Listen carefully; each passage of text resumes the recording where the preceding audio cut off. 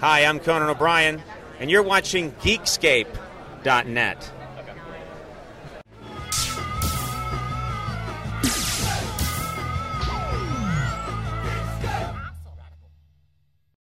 Hey Geekscapists, welcome to episode 204 of Geekscape, your weekly movies, video games, and comic book podcast, where I'm joined, it's me, Jonathan London, over here on the left side of the screen. I'm joined every week by somebody to talk about movies, video games, and comics, either the latest news, reviews, what happened that week.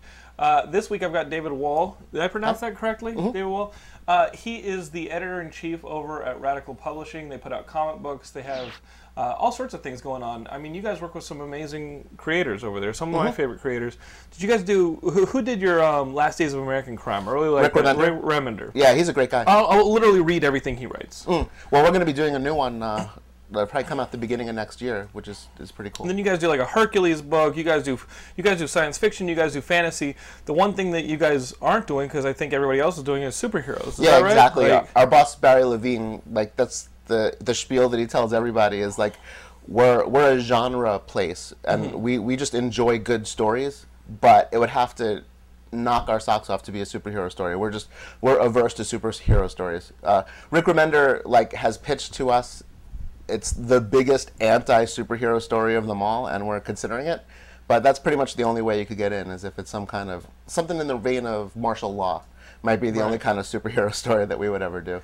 Like something that really satirizes the whole business. Did you read John Arcudi's superhero book this past summer? It was, it's over there on my shelf, A God Somewhere. And it was about a normal, it was like, to me it was the most psychologically accurate take of if someone got godlike powers among us, in how they would snap instantaneously. Their entire perspective of life would snap, and the importance of who we are would just go out the window. You would see everybody basically as bugs, and you'd start acting like it. Yeah, that makes sense. You'd just start thinking of everybody as disposable things to use. Was it good? Phenomenal. Horrifying. You know, and the artwork treated the violence so graphically that you're just sitting there going, yep, that's what would happen to a human head if it was hit with that force. And it didn't pull any punches, which I thought was really refreshing in its psychological horror in reading it. I'll have to check it out. So maybe something like that. Something fresh is what you guys are looking for and everything. Yeah, something that is, and it really, it's hard to believe this, right. But even when I was at Top Cow, one of the things we always wanted to do was look at it realistically. You know, I may have personally... Because those women looked realistic. I know women, I mean, here in LA, maybe it's realistic. They did. I mean, I've seen ladies like that. Well, I think there was parts of it, you know, there was a fantastic element to it that we wanted to play up as well, obviously. But when it came to the story and, you know, trying to figure out how a real person would relate, even to the sense of, the main character in Witchblade, Sarah, in the first issue, I remember Mike Turner, the artist, I had her, as an undercover cop, and he drew her in this Versace outfit. And at first, when I first saw it, I was like, wow, this really isn't what I was looking for. You know, I thought she should be conservative and whatever. And then cop's paycheck. Right. But actually we kind of played that up even, that it was it was a loner. But I realized I could just have her thinking, you know, how messed up is it that I'm in this outfit? You know, who would have thought that this is the way I look? And I tried to play with it, you know. I knew that kind of the artists there in general kind of realized that, you know, there's, like it or not, there's a group of people that really enjoy looking at that kind of artwork. The visual aesthetic, too. Yes, and they'll or the horniness. It's just the straight kind of combination of it, right? Yeah, and I think that you could put a good story in there too, and people will appreciate that. And I think that's what we tried to do. Once I saw that was kind of what we were playing to. I mean, you look at a company today like Zenescope. You know, they do all the grim fairy tale stuff. Yes. They do these. Eric Basseldeau is a guy who we used to work with at Top Cow. He did books for us, and he does a lot of covers now.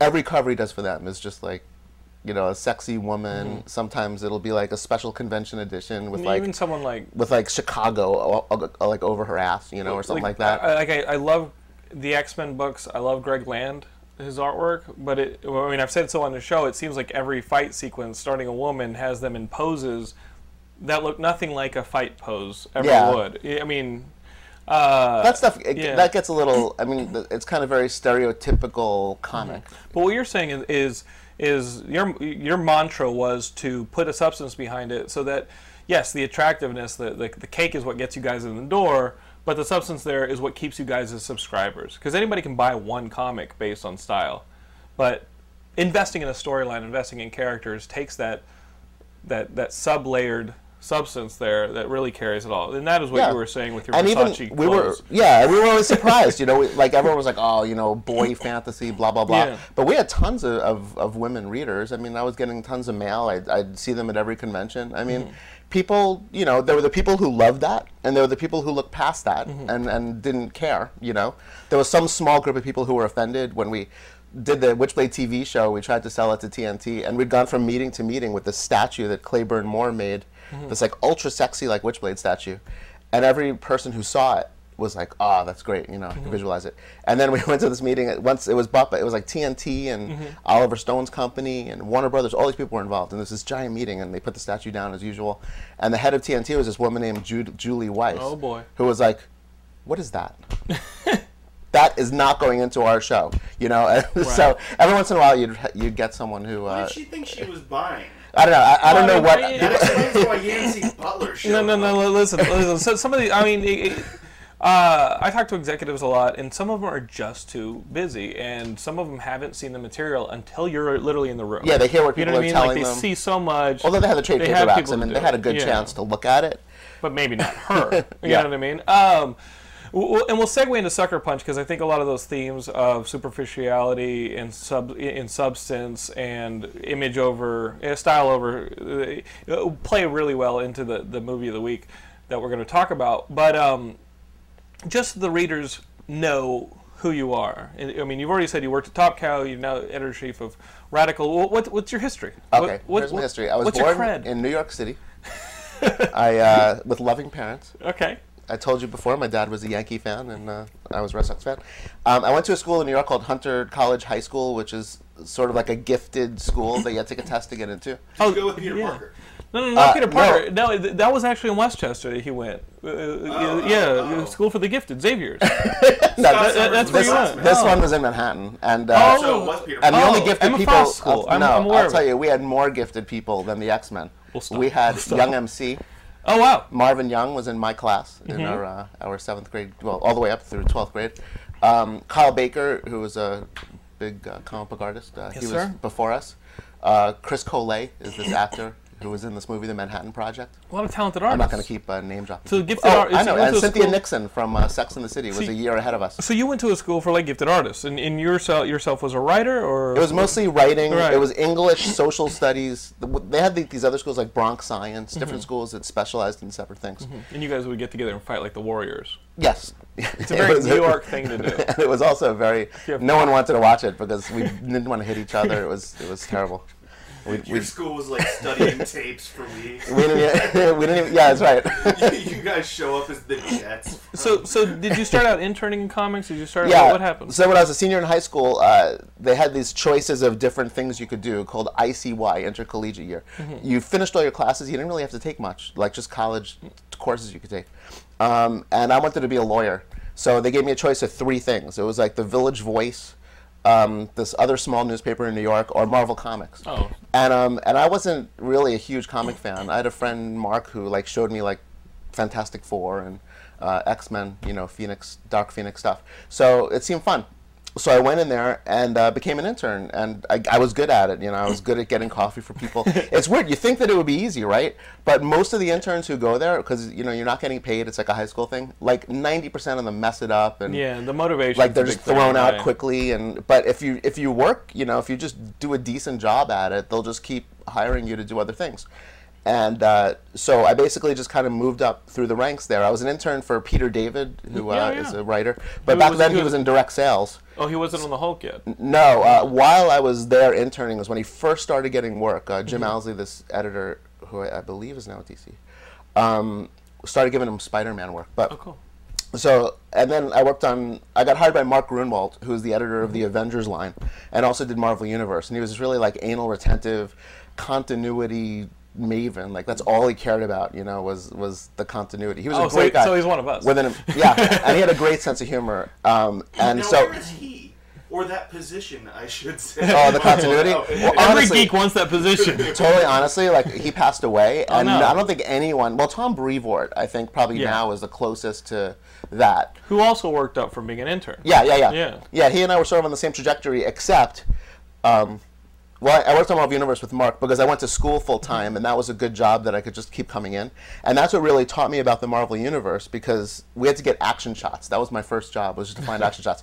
So, and there were certain artists who we knew were good at it. You know, like John Romita Jr. was not good at it because he would show someone firing, and then the next panel you'd see someone getting hit. Yeah, great artist. I think John Romita Jr. He's a phenomenal I artist. talked to him a year ago at the about Kick-It.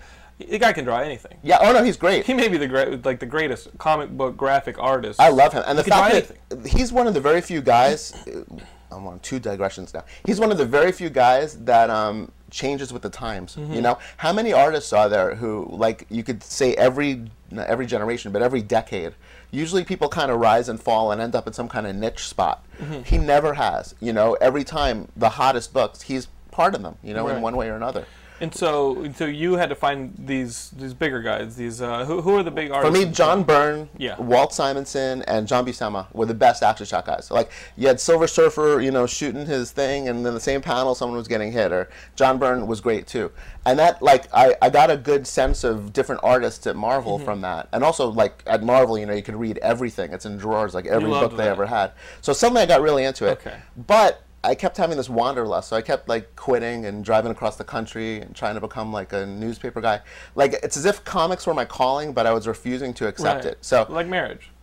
Kind of. If you're dating the That's girl why for it a took long me a time, while. right? And I did. My wife like, tells me that I You dated her for a long time and you didn't. To me, it wasn't that long. I mean, it was like 4 years. We're making this about you. You see what we're doing? We're tying this all into. I do. I appreciate that. This is your life, David Wohl. This is your life. Geekscape. So every time. What do we have behind the door? Oh, come on here. So every I'm time, your father. I haven't seen you in 20 years. Tom Brevoort actually started after me, but he stayed the whole time, so he kept rising. Whereas I kept leaving and coming back.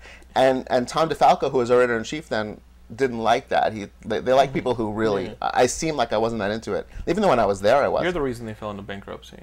I could If only be. they had you as their. Well, actually, there was someone who said, who's now a DC editor, like the last time I quit, which was like '93, to go work at Top Cow. That it was like right after that Marvel kind of went into their long decline. I mean, obviously they're not declined now, but for a while at that point. So I kind of take credit for it. That's the only true example of going into bankruptcy that you actually see the company really take advantage of. Yeah, really reorganize strong. as they're supposed to. Well, I mean, you do see some reorganizations. It's just none of it's that glamorous to us because we care about Marvel. You know what I mean? I've never seen a company come out stronger. I mean, I've seen them come out the same. Do you pay a lot of attention to it? I do. You're always reading the business pages? My sister has worked for 2 companies that have gone bankrupt, and then the stores closed. You know, and they There was an airline that did it that came out successful, right? I think the real reason is that really once you're on the once you're on the ropes, it is just tough. Right, to get if you're back in the owing game. millions of dollars to people and like all the money you make is going toward your debtors, then you're going to fall apart. And in that situation, the toy company that is handling the licensing of your products then buys you.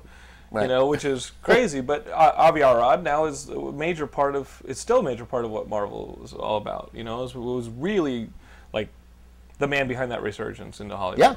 You know, It seems like he's behind all those. so you worked at Top Cow, then. Oh, right. So, Get into that? so basically, while I was at Marvel, just one last thing. Yeah, no sweat. Eventually, I got to be an editor. I was an assistant for a long time because I would assist different people, and then I became an associate editor. So I actually edited books on my own, and I had this weird gamut of books, like NFL Super Pro, the That's a good NFL book. licensed book, That's a good book. but to G.I. Joe and Hellraiser and like just this crazy eclectic line. Did you see Boone's That was cool. like Hellraiser book? Yeah, but I think part of it is new and part of it's It's like not. a prequel Yeah, thing. I'm not Okay. sure, but I mean, I read the one by Leonardo Manco because he's one of our radical artists. Okay. So that actually carved a relationship with Clive Barker, who at various times I've worked with. It's strange. We keep kind of ending up working together again. Should marry him. I'm I'm kidding. maybe that was he's a pretty stupid. cool guy. That was dumb.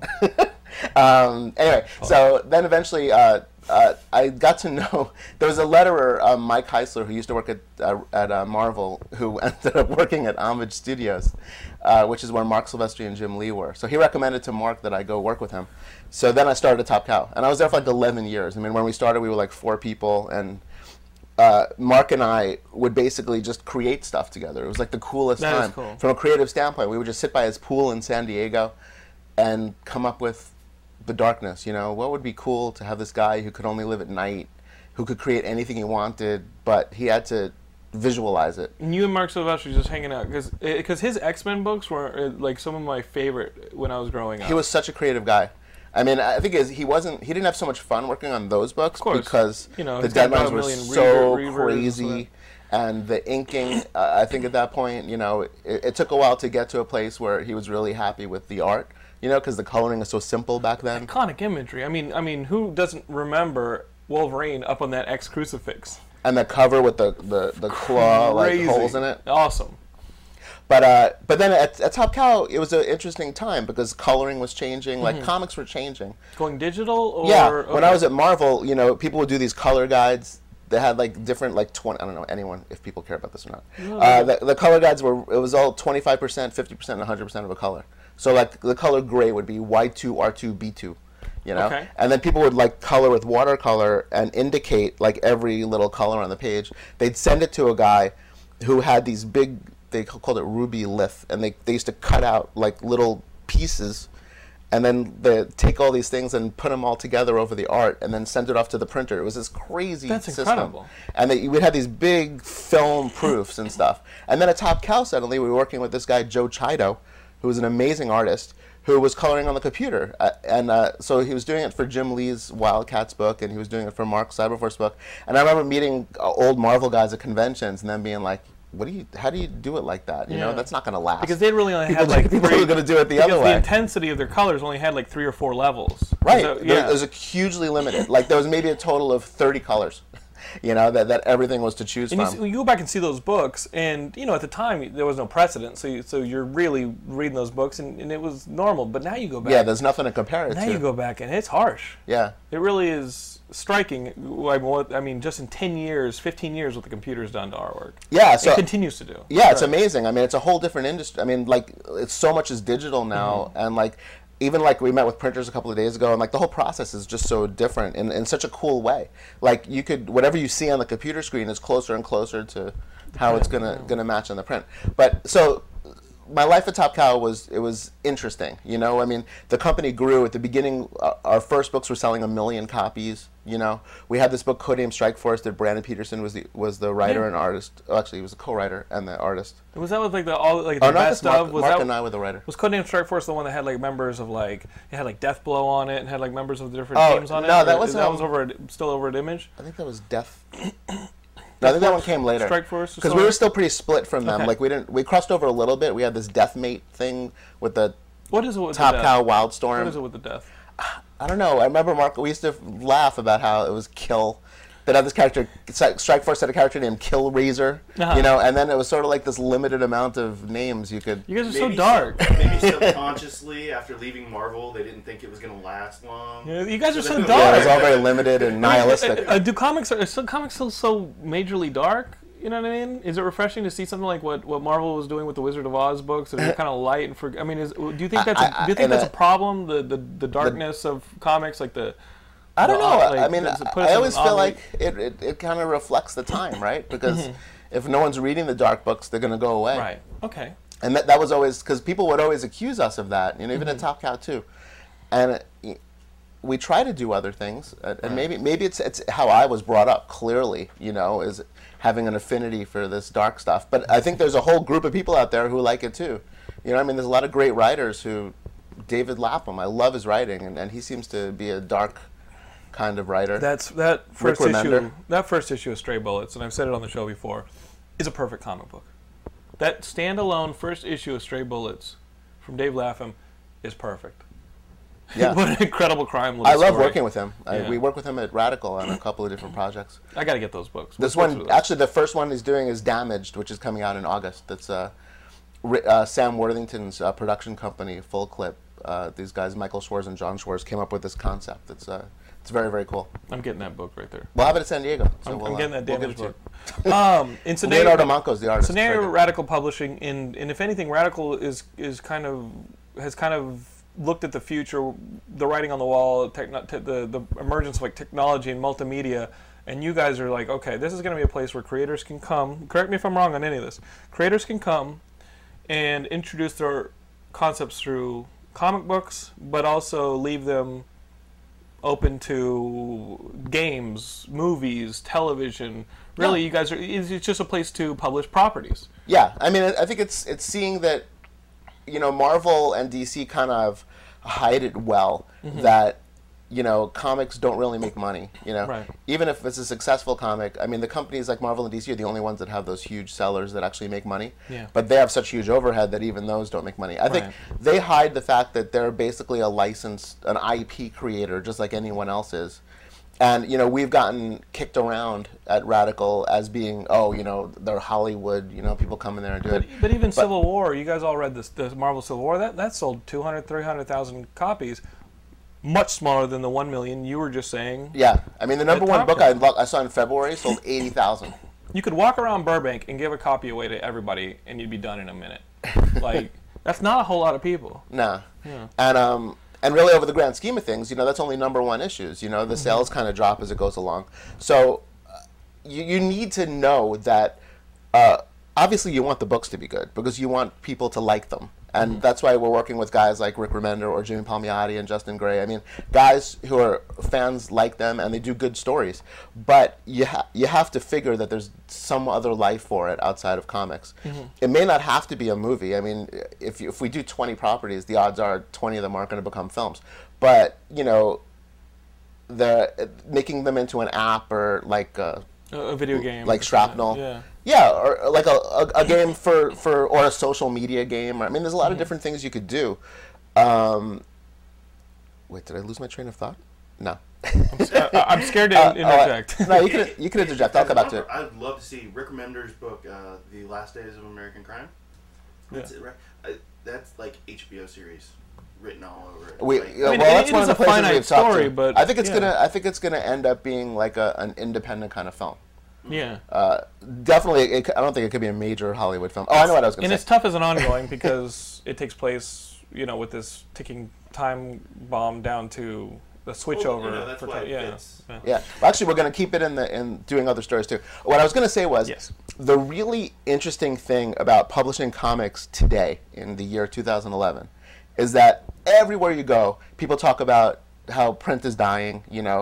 Everything's digital, ebooks, blah blah blah.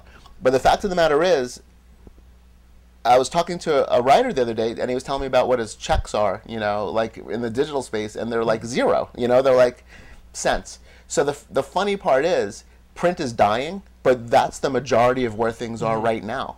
So it's really scary to think that you don't know what the world's going to be like in 2 years. I mean, the whole Borders thing, leads you to believe things are like plummeting really fast. I just spent $60 in Borders on like trade paperbacks just because it was going out of business. Well, I know my friends at Aspen bought like comic racks and things because they're selling them, and that's scary, But at the same time, the print business is still like over 90% of what people are selling. It's strange. Everyone acts like print is dead, and maybe it will be sooner than we know. But right now it's not. So comics are still selling. People are still reading them. People are still buying them. People tend to think like, oh, maybe comics will be sort of like vinyl. That there'll always be a place. The physical. But vinyl really, I mean, it's gone. How many vinyl shops are there? 50? Well, in Silver Lake. In the country? In Silver Lake, there are 50 alone. I'm sure there's a few. Oh, maybe not. Okay, then. Well, no, but I think there's a resurgence of vinyl that's going on now. I wonder, like 5 years ago, I mean, because record stores weren't selling vinyl anymore. Yeah, I mean, it seems like consumerism will always find itself. Right. You know what I mean? And So you're maybe right. comics Water will will always seek be its that. own level. And then at the same token, I don't think many people want to read a comic that's exactly like what you'd pick up digitally. Right. Some people do, and but so I think that there's still whatever that's going to be is being created right now, and I think it doesn't our need goal to just be one thing. Right. It's which going is to be what a you whole guys bunch are of doing things. in Radical. Yeah. It can go into a multitude of mediums. Yeah, it could be a play. like Spider-Man. You guys should do that as a play. You should do a play based on Last Days of American Crime? No, what is your most violent book? Oh, do a play it would based have to on be that. Last Days of American Crime. A Broadway show of Hotwire? Yeah, and just have like the That'd first be 3 cool. rows like a Gallagher show. People have to like cover themselves because blood just spews out on everybody. I can guarantee it'll do better than Spider-Man. That's very cool. Well, hey, you know where to find me. They have the Reanimator the musical playing right now in LA. You hear that? And they have that. They had it on the first 2 rows. They have the guards because you're going to get blood on you. Evil Dead, the Evil Dead play that was off Broadway. That one, they do that kind of thing. I really want to. The Broadway play that Matt Parker, Trey Stone, and the Avenue Q guys did. Trey Parker, Matt Stone, the Avenue Q guys did. The Book of Mormon opened. I want to fly to New York just to see it's open that right play. now? It just opened last week. I got to see this play. Yeah, that sounds awesome. Awesome. I think it opened Friday. I'm sorry, you want to go see a Broadway show? I do, but it's the South Park guys. Last week you challenged me to man up, and this week you're coming down to my level. No. Look at what the Broadway show is. Look what the Broadway show is. True. It is the South Park. I mean, it's creators. only in technically a Broadway show. I don't think it's exactly I'm not inviting you to go see Cats. Ooh. Although it's got lots of pussy. Okay, that's stupid. That's just stupid. Speaking of, I was literally about to. So you have Lost over here, huh?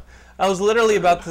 I was literally about to segue into Sucker Punch, saying, speaking of lots of. All right, Zack Snyder's Sucker Punch. That's the movie that came out this weekend. It's the one that all the geeks are talking about. I would have seen it if I'd have known. No sweat, because honestly, Walton would say, "Please don't go see this movie." Yeah, he hated it. He hated it. I would have if. That's actually kind of why I didn't email you. I didn't want to put anybody else through that. He hated it, but me, I know I've got a job to do here on Geekscape. I need to tell you guys what my thoughts are on a film, if only out of my own ego. But I'll pass it off as helping you guys out make choices. I went in to see this movie yesterday, and I knew that Walton hated it. I knew that our writer, Allie Hanley, hated it. And I knew that on Rotten Tomatoes it had maybe a 22% or a 20%. And I said, you know what? No Zack Snyder movie had ever been close to perfect for me. I did enjoy Watchmen, but basically I enjoyed Watchmen out of the production accomplishment of what it was. It's an impossible film that he made somewhat possible. It's somewhat satisfying for me. But for the rest of it, there's some superficiality, style over substance. The arguments have been made. I sit down to see the movie. I'm by myself, just my thoughts. Sometimes I like seeing movies like that. And it's a tough movie to get into, and I can see why people just bail early on this film. You start out with some slow-mo music video that lasts about 10 minutes of this girl, her mother dying, and she's left in the care, she and her younger sister are left in the care of their stepdad, who just cares about making the money from the will, so he's got to get rid of the 2 daughters, so he tries to rape one, the other one dies, whatever. It ends up with this girl getting sent to like a mental ward to be disposed of. In 5 days, she's going to get lobotomized because the warden and the stepdad have a handshake deal to get rid of her for some money. She's got to obviously get out before that happens. Her only escape comes through dance. Don't you all feel that way sometimes?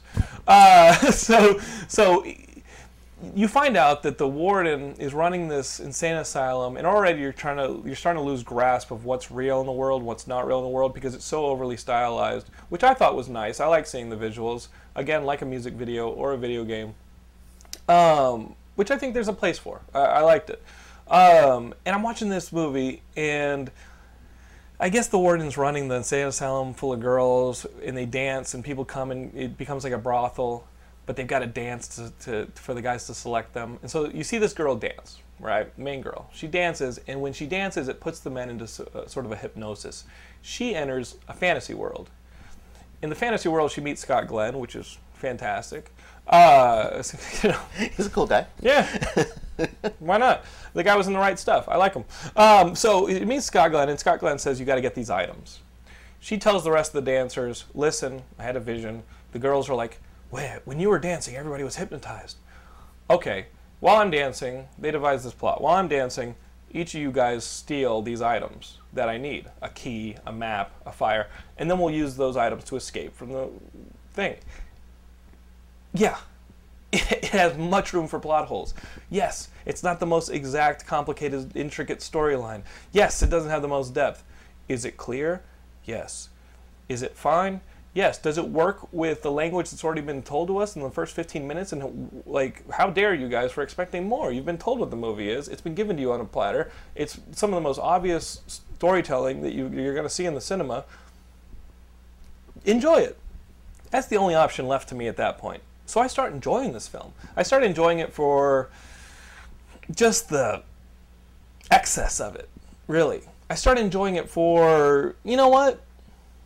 The one time I'm going to sit in a theater and watch a little schoolgirl jump around a giant samurai with a Gatling gun, fine. The one time I'm going to watch a biplane fight a dragon over an army in a collapsing tower, fine. The one time I'm going to see a bunch of girls running around in a mech suit fighting Nazi zombies, fine. Right? I enjoy it for that. I enjoy it for that excess. It's a celebration of it. The story is followable. It's fine. You won't be looking for this movie at Oscar time. And I walked out of the movie knowing I only spent $7 and I was into it. Right? Here's where Jonathan should have stopped. You know what? I shouldn't have stopped. I go home and I write. I start putting my thoughts down on the Geekscape website, right? Which really aren't thoughts necessarily about the movie, not even thoughts about Zack Snyder. They're thoughts about the fact that we as geeks, when we see that a lion, and by a lion I mean like the collective criticism of the internet, has downed a fawn that we've been waiting to eat, we jump on it, right? The nerds could not wait to trash this movie. This is the guy who's going to do Superman. This is the guy who took Watchmen from us. This is the guy who took Al Ghul from us. This is the guy. I mean, the vitriol that was coming out of our community was silly. And I said, listen, the movie's fine. Zack Snyder's fine. Seems like a nice guy. Sure, people say he's bossy. He's a director. He should be telling people what to do. It felt a bit excessive and embarrassing. And so I write this little thing saying, listen, guys, we can't say we hate Zack Snyder for giving us substandard stuff when, and I do like Guillermo del Toro, but tell me that those Hellboy movies were perfect. They weren't. The studio one studio didn't want to make a sequel, so another studio makes a sequel and then ends up figuring out why the first studio didn't want to make a sequel. None of them, I mean, and I'm just using Guillermo del Toro as an example. I don't think he's made movies, well, his foreign language films, I think, are spotless. But, do you get what I'm saying here? I think that there's a double standard with geeks. And in the introduction of my discussion was basically, where does it come from? Does it come from our own lack of motivation in entering the discussion with our own creativity? Does it come out of not wanting to expand what we enjoy into the popular space because then it wouldn't be ours anymore? It wouldn't be the warm blanket. Does it come from the fact that Zack Snyder just doesn't look like most of us, but Guillermo del Toro does? Is that why we like Peter Jackson? But then Sam Raimi's a pretty handsome guy. I mean, I don't know what it is, guys. And so in writing that article, which pissed a lot of people off, but also a lot of people liked, it's an introduction discussion. It's an introduction of, like, what are we? And we've been sitting here for decades, okay? And I use the example of 1986 in comics. People laud 1986 in comics. Watchmen, Dark Knight, Daredevil, Miracle Man, whatever you guys want to talk about. You can pretty much list the memorable books on two hands. Those are not the only books, and Dave will tell you, published in 1986. So what are we celebrating here? Are we celebrating mediocrity? Because really, look at some of the entertainment we're celebrating. And I know, I've made some mediocre stuff as a creator. Making stuff is hard. You know, it takes collaboration, it takes intelligence, it takes motivation, it takes financing. It's hard. So why are we so quick to shit on people? I'm not saying be cool with mediocrity. I'm saying be part of the discussion, right? If sports radio is losers talking about winners, let's not be those losers, right? Because everybody else is accusing us of being that. Let's not be okay with that. Let's be something more. I see 1 million talented people on the web. I see 1 million talented people in our audience. Let's do something with it. Does that make sense, Brian? Does that make sense? I know there are holes in my argument. I know it's malformed. I know there are things that, like, even I'm a hypocrite. What you're saying makes sense. One person said something that I kind of agree with, and and that's fine. You're just picking the wrong movie Yeah. No, absolutely. And you know, and I know it's not about. I know the movie's not great, and I've said it's not about the movie. And that's and you know I've had these feelings for months. Right. And I know that's the thing. Like, we do have a tendency to want to shit on these things. And we have a tendency to settle. Yeah. Like, we'll stand in line for it for 5 hours at Comic-Con, and we'll give a standing ovation about it. And the director will see that and go, they're into this. Yeah. They love this. I'm going to give them more of this. This is what they want. Awesome. I'm still in post-production for this. I can give them tons of this. Right. And then they release the movie, and that line of people that was there for Comic-Con will go, what the fuck is this? Right. It's exactly what he showed you. Why are you suddenly questioning it now? And we've told Zack Snyder that this is what we're into. We've told him we're into fucking shit. Does that make sense? Be a better example. Yeah. Iron Man 2 is... Iron Man 2 is pretty much more the same. It's exactly what everybody said they wanted. Everybody said, they're like, I want the introduction of more Avengers. I want more Nick Fury. I want to see Black Widow. Everybody's like, yes, I want this, I want this, I want this, I want this. That's what they give them. And it dilutes the movie. Everybody goes, right, but... Well, this isn't about us. The one other point, though, too, is that, like I was saying before we were on about how... a couple of days ago, you know, David Hayter and I were at this as guest speakers of the thing. Yeah. And people, all these writers were like, you know, just bashing, you know, the stuff and superhero movies and blah, blah, blah. It's hard to make. And he was like, well, here's the problem. Opening weekend, every fan goes, pays their money, then writes, I hated it. You know? So, like, if you really want the movies to be better, then you can't go see them. Right. Because, like, you know, even Daredevil made money. Yeah, you know? Daredevil that's like one of the problems. It's kind of off from what you're saying a little bit. I remember Daredevil. But you can't pay to go to a movie and then talk about how much you hate it and then wonder why people keep making ones not caring about how good they are. I know your other point is totally true about it does seem like the bar is lower for certain people. It seems to me that Zack Snyder is becoming the new... And this is not anything on his quality, but he seems to be becoming the new Joel Schumacher. Right. Who, like, to me, is it 90s at this point? Like, Joel Schumacher sort of was that same kind of... But Joel Schumacher made Lost Boys, so you should be thinking... Right. I mean, if you look in his resume, there's movies that people would be totally in love with. I mean, if you look in Zack Snyder's resume, one of the problems, too, is that I think 300 set this really high bar. Great, yeah. Because, and again, the movie 300 is not that phenomenal. And I said in the article, cool. And I said in the article that to me it was his most narratively deficient, mainly because he stuck to the medium. Because he stuck to the comic book. Frank Miller, which is paced like a comic. That's Frank Miller's thing, though, too. Is that's something he doesn't seem to care about that much. Oh, in a lot of those projects. You didn't see the spirit? Yeah, exactly, exactly. Yeah. Frank Miller doesn't seem to care about pacing. Sit through the spirit and see if that's the guy you want to follow off a cliff. Sit through the spirit, see if that's the guy you want to follow off a cliff. And even what David Hayter was saying was the reason that he got Watchmen was because they wanted that essence of Frank Miller, in a way, in the Watchmen. And I think Frank Miller is talented, but is that his medium? We're talking about mediums that are completely paced differently, right? I started writing comics this year. It's very hard. Yeah, RoboCop 3 was... I mean... but RoboCop... See, how dare you, Fred? Fred, what's his name, is a friend of the show. How dare you? But the director. But he did Monster Squad. Hearing people's stories... He just wrote the script. It was directed by the guy who did Monster Squad and The Night of the Creeps, Fred Decker. About how much a story could change from the script that's written. Like at Radical, I mean, I'm not trying to bring it back to Radical. No, it's good. It's we have this guy, John Heffernan, who wrote Driver for the Dead. It's an incredible... Driver for the Dead. Yeah, Driver for the Dead. Leonardo Manco did the art. It's like a simple story. I shouldn't say simple. It's a really cool story about a guy who's like a driver of a hearse, and he drives like dead people who are kind of like high priority dead people.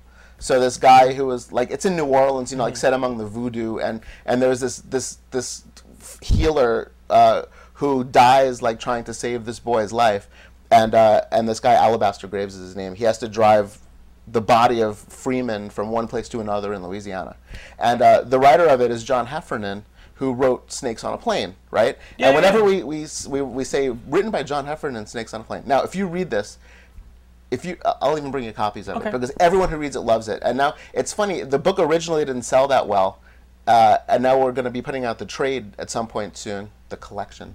Oh, we call yes. or the graphic With novel. gold printing. It's now the graphic novel because Trade paperbacks don't exist anymore, I guess. You know, Watchmen's a trade paperback. Hate to break it to you. And I'm like, Right. people are asking for it, which I think is really cool because to me it was one of the best written books we had.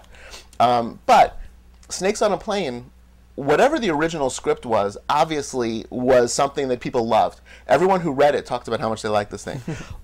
Obviously, the film that came out is not a good version of what the script was. You know, you can't.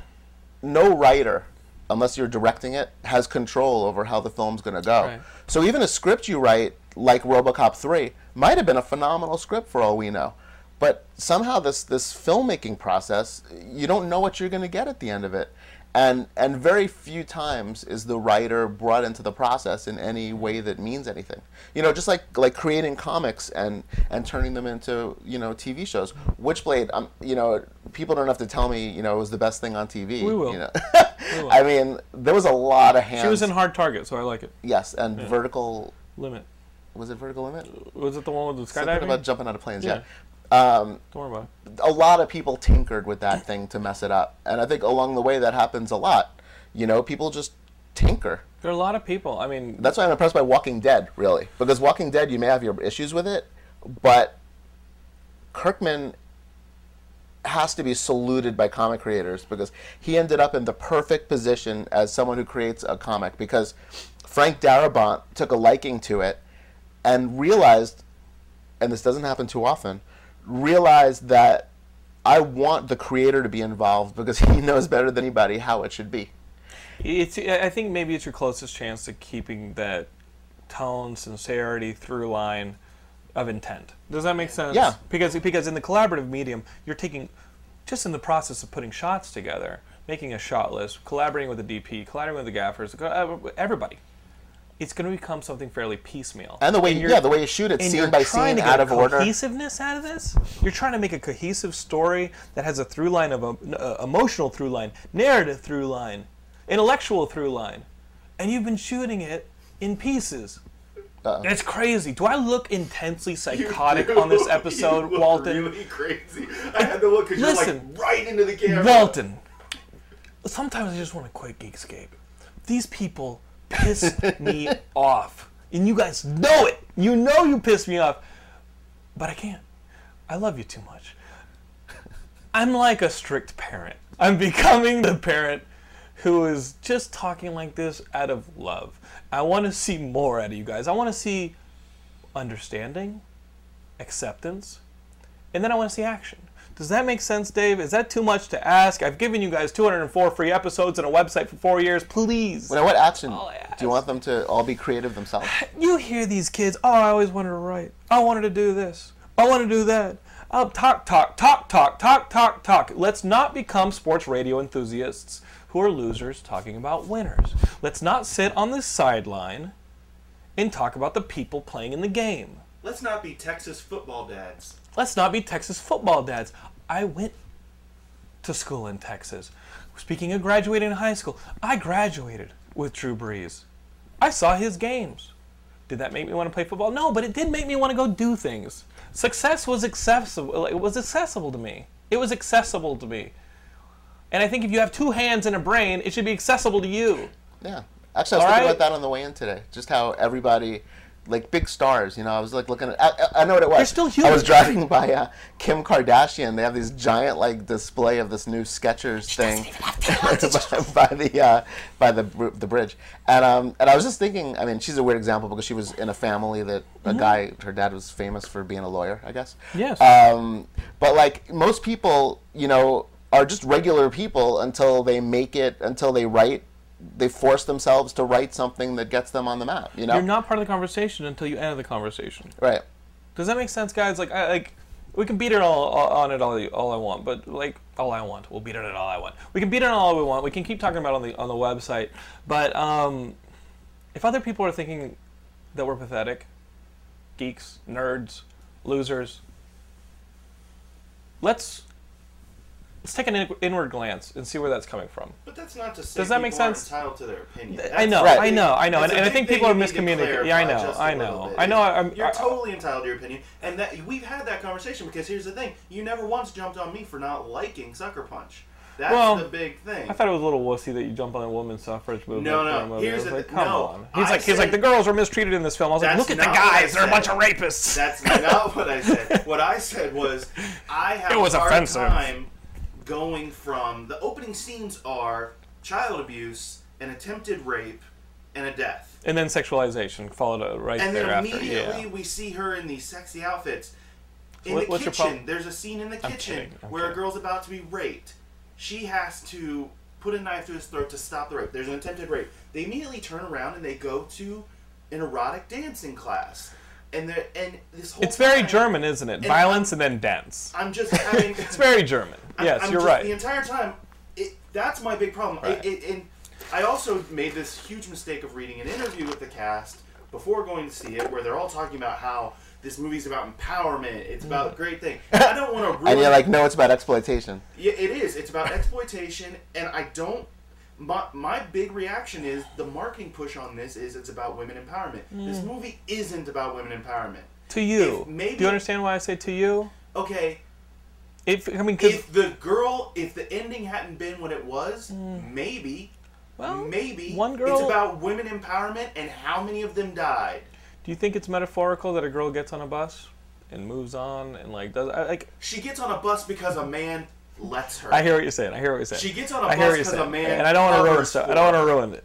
I would rather rewatch all the seasons of Buffy than ever have to watch Sucker Punch again. Oh, because you're not going to do that anyway. Actually, I don't guys, in all honesty, I started thinking about Russ Meyer when I was watching the movie and how it was a bit of a modern day Russ Meyer with the girl violence and things like that. You know what I mean? But Russ Meyer's women made their choices independently. Well, you know what I'm saying? It's like more. Yeah. It's more complicated than this because structural narrative and things like. But I think there's a blending of a lot of things. Does that make sense? I'm trying to think of who else has been accused of that. Like, because Quentin Tarantino films, I mean, is he accused of that? No, because all of his women... I mean, his women are powerful. Yeah. To a certain extent. The thing is... But this woman can hypnotize people through dance. This girl is only powerful in her mind, but when she gets out of the fantasy, she has to go back to being a sex slave. That's not exactly empowerment, I'd have to say. That's not empowerment in any way. Walton. She's really strong in her fantasies, but when she comes out of it, she's still locked up. Walton, you don't have to argue their point. You know chicks don't watch this show. I'm not arguing their point. I'm arguing no, this is what chick are you trying to impress? What chick are you trying to impress? We should be rising up and actually expect... Like, what guy is going to walk out of Sucker Punch and respect women after that? The first Geekscape that photoshops Walton's face on a Rosie the Riveter gets a free t-shirt. I'm just saying, like, do we really want... No, I promise. The first Geekscape... I know what you're saying. Do you see what I'm saying? Yeah, it's a mixed bag, and I think a mixed bag is kind of what makes it less successful. And unfortunately, here's the thing. I really thought the scenes that you're pointing out that's what made the movie for you and that's why you kind of liked it. Yeah. I actually really have no problem with it too. Problem is we kept having to go back to that shit. Now this goes back to another problem, which is actually the opposite problem of talking about how people shoot movies out of order and put it together and don't know whether they're good or not. This is sort of, to me, kind of the equivalent of George Lucas' Star Wars, the last 3 Star Wars movies, which is kind of an auteur syndrome, you know? Yeah. Which is, like, unlike Quentin Tarantino, who does put it all together, and you could always, arguably, to me, I love, like, everything that he's done when he's gotten full control. Some people aren't good with full control and do need someone to say, you know, this movie's problematic. You might want to change some stuff. You have creators like that? Rick Remender's a dick? Is that what you just said before the camera? No, he's great. I'm kidding. As long as it's done... You know, the way he visualizes it. But, no, I mean, one of the things Radical appeals to creators... I think I said that sentence out of order. Radical appeals to creators because we do let people do their vision. But at the same time, I mean, my job is to say, hey, I don't think this works. But I think that in Sucker Punch, as far as I could tell, I didn't see it. Yes, sir. No offense. No. It seems like no one said to him, hey, there are some problems with this. You might want to make some changes. Just like in Star Wars, no one said to him, hey, you know... there's no heart in this film. You know, figure it out. And I think that happens a lot with, and I'm sure to Zack Snyder, you know, he came off of Watchmen. And they were like, okay, you know, we really want to work with you so badly. I mean, I don't know the history of Sucker Punch, but I only imagine that, because all these guys have these projects, you know, that He's with got their a really good relationship with Legendary. Yeah. But that I'm sure this is his pet project from a long time ago. He may have always wanted to do it. No one ever let him do it. This was his next project after 300, but Watchmen came up, so I put it on the back burner. He's probably been wanting to do this movie since he was Us. But before 300, You know I what I bet mean? no studio would have let him do it. True. Yeah. Because for some reason, the studio at that point was probably like, this doesn't make much sense. You don't really want to do it. I don't know how a person gets to that position of power. And Dawn of the Dead was pretty And much... 300 was done cheaply. They were in a Toronto And I liked Dawn of the green Dead. screen I love stage. Dawn of the Dead. I thought he great. Well, I don't know. Let's make this very clear as well. I'm not in any way saying I'm never going to watch a Zack Snyder movie. This particular movie is flawed. I don't like it. A lot of people, though, are giving me very valid reasons why they do. Yeah. And I'm fine with that. Yeah. Although I gotta say, he's not saying he liked it. He's saying he tolerated it. I'm saying I like parts of it. Yeah, for sure. For sure. And- I will never watch the movie again because I don't watch a lot of movies You're more again. defending it than saying you like But it. the thing Yeah, I is, think you're right. No, I think you're right. unlike a lot of geeks out there, and this is kind of the same problem. This is the problem I'm having, maybe the same problem you're having. I don't like that this movie is what geeks are using as their excuse to hate on other movies he's made. Right, that's not fair. I like Legends of Google. I like Legends of the Guardian. I'm not going to let my dislike of Sucker Punch. That's the owl movie, right? Yeah, and I'm one of the few people that like that, I think. I'm not going to Little let... L. Dude, it's so cute. So adorable. It's a cute movie. He was there. He did this to me. I almost had to leave the theater. It was so sad. I can't stomach people using this as an excuse to shit on his entire career. He made solid movies. And he's going to make a decent Superman. And to me, Watchmen wasn't bad. It's what makes us jackals and not lions. Does that make sense? Yes, Yeah. totally. It makes us. And lions have tools. Lions have strength. They have critical thought. They have. Maybe I'm not a lion either. I'm just a fucking geek. If I were to run into him at a comic convention, I would go, dude, Legends of the Guardians, love it. Believe me, have a good 99% of the people that trashed him would be yes. like, oh, what is it? Oh, yeah. Guys, we talk about out of sequence. How are we doing on time? We've just been talking, baby. We got about 10 minutes. Yeah. But it's been a great let me expend those 10 minutes real quick. When I was in Austin, I got a chance to talk to Duncan Jones, Jake Gyllenhaal, some of the actors, and the writer behind Source Code, which opens this coming weekend. I'm going to play that real quick, settle down. I enjoyed the movie. We'll have a review probably up on the website. I thought the movie was really good. If you guys loved Moon, which was Duncan Jones' first film. I really like Moon. This movie is pretty damn good, too. It's a thinking man's science fiction movie. You guys should know what it's about, but let me just cut to those interviews real quick, and we'll come right back and wrap things up with David. Cool? Jake, a movie like this, how do you keep your character consistent with the storyline, jumping around, with the science fiction elements? Well, Duncan Jones shot the whole movie and a lot of the movie in sequence. So particularly the train stuff, he shot in sequence. And that gave me a great opportunity to sort of figure out where I was and what was going on in the storyline. But, part of it is that he's totally confused through a lot of it. So whenever I was confused, I used it. Yeah, I used it to my advantage. So, I had great faith in Duncan and in how he was sculpturing, sort of structuring the story. And then I just knew. Don't worry, my name's Jake too. It's me. Is it? You okay? Well, then take a picture with him. Right? He had a real strong sort of sense of structure in the story, so I had faith in him. And then whatever confusion I had, we were always, it takes a lot of confidence for a director to say, this is a story about a man who wakes up in another man's body and has to figure out how a train exploded, and to let an actor improv. Did you reach out to Scott Bakula at any point for advice, maybe? Good question, no. At what point does it get tiring to just stare at Jake Gyllenhaal all day? None. At all. No, he's a good-looking guy. Yeah, he's a good-looking guy, and he's fun to work with. He's a lovely person. He's really great. But in the movie, you redo the same 8 minutes over and over again. At what point does it get tiring wearing the same outfit over and over again? Yeah, it gets a little exhausting. Yeah, it's like I was kind of bored with it, to be honest, Andy. And thank God it was comfortable. Exactly. That was our main goal. Is that, I'm going to be wearing it every day. Let's just make it comfortable.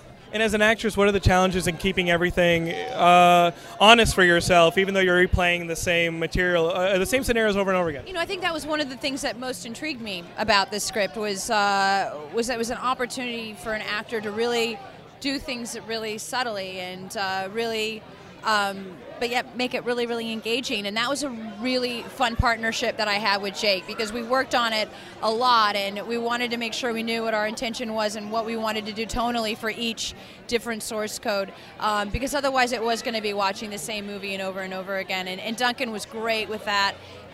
You know, and now I think we've got a little movie that with each source code you kind of put a piece of the puzzle in, and it's really fun for the audience.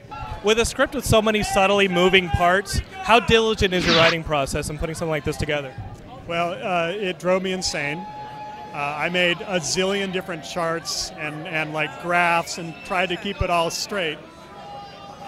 So it's a very diligent writing process, but I had a very diligent director who protected that and didn't turn it into a mess. So I think it holds together really well. And he had a ton of respect for the integrity of the continuity of the story. So I was lucky in that respect. Was it difficult putting trust that an audience would be able to follow the subtleties enough without just something this complicated, just giving it to them? What was the tightrope act that you walked? It was a huge tightrope because you always are told, oh, you have to explain everything, explain it all to death. But I'll tell you, once I started taking the science out and the explanations out of the script, the weirdest thing is people started believing it. It left room for the sincerity of the characters, is that right? Exactly, and I really believe the audience is a lot smarter than people give them credit for. And hopefully people want to be challenged a little bit, and they want to be tricked a little bit, and maybe we don't explain everything to you in the end. And that's it. What was the most exciting part about putting this movie together? Duncan Jones is exciting. Duncan Jones as a filmmaker is exciting. He's new, he's bold, visionary. I think he's exciting. He wasn't afraid to put somebody with your talents in a box and ask you to work in isolation. What was the toughest part of being in a movie where you're isolated from some of your other performers? I think that was the challenge of the role,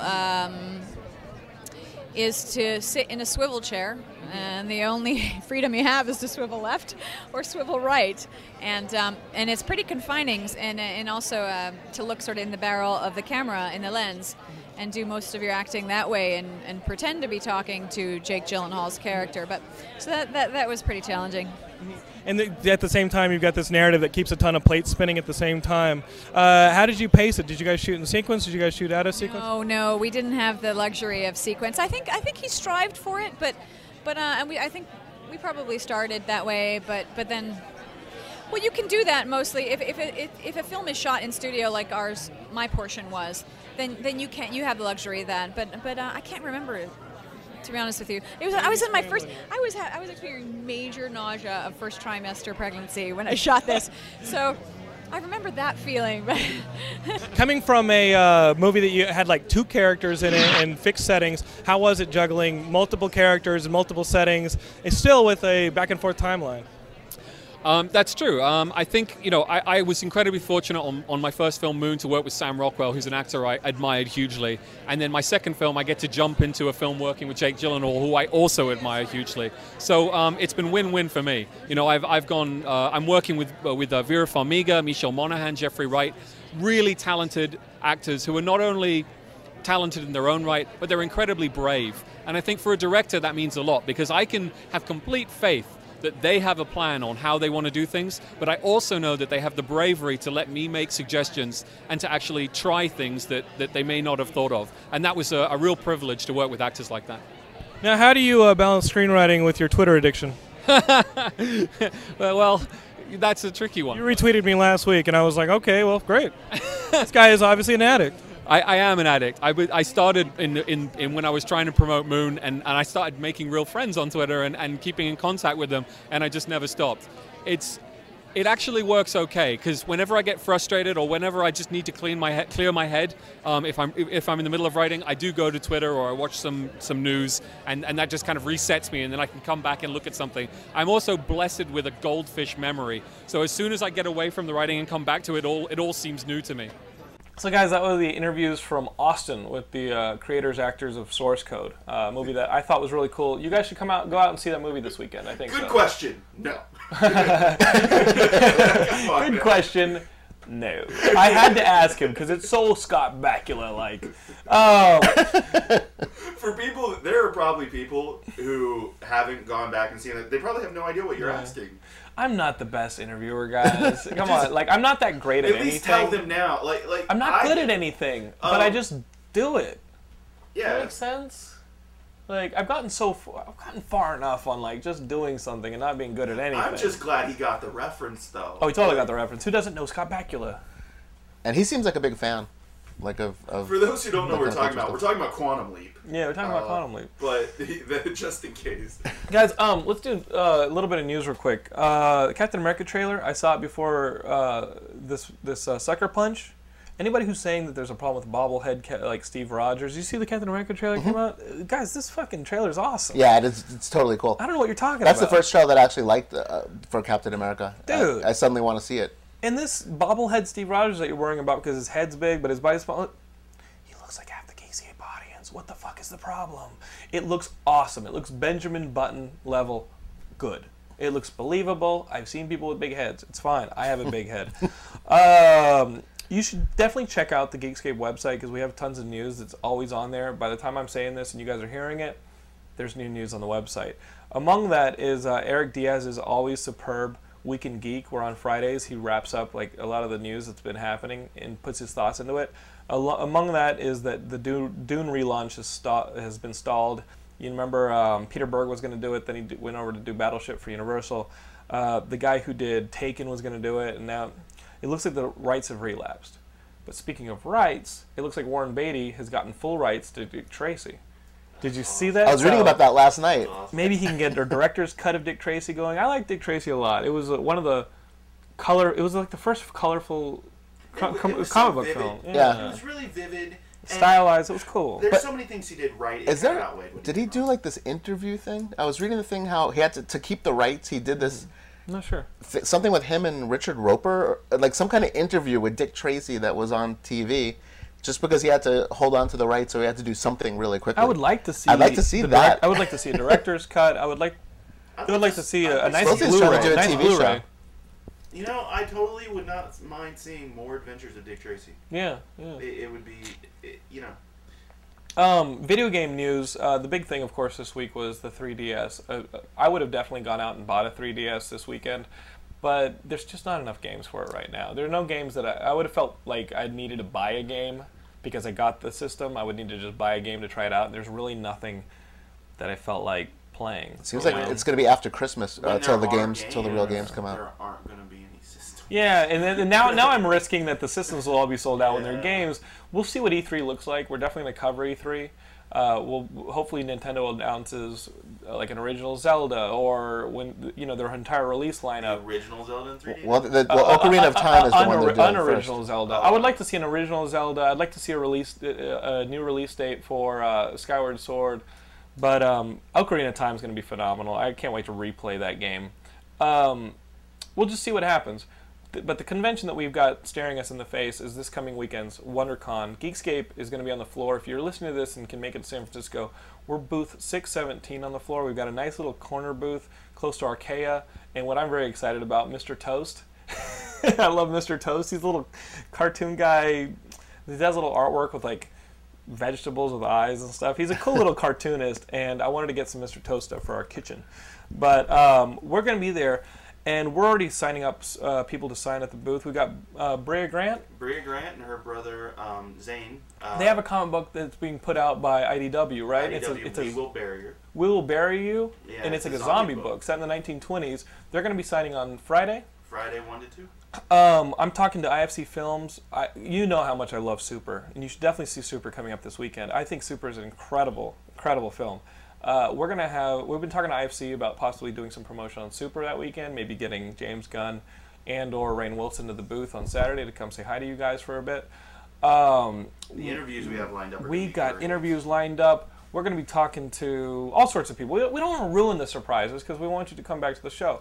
But if you're in San Francisco, come by the booth. You going to be in San Francisco, Dave? I'm going to make it. You come make it. Does Radical have a booth?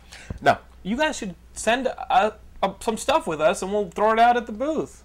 That's not a bad idea. Well, we're doing it. We're hopefully doing it for IFC. I wish Free Comic Book Day was before. We have a new Free Comic Book Day book, Jake the Dreaming, which is our first like young adult.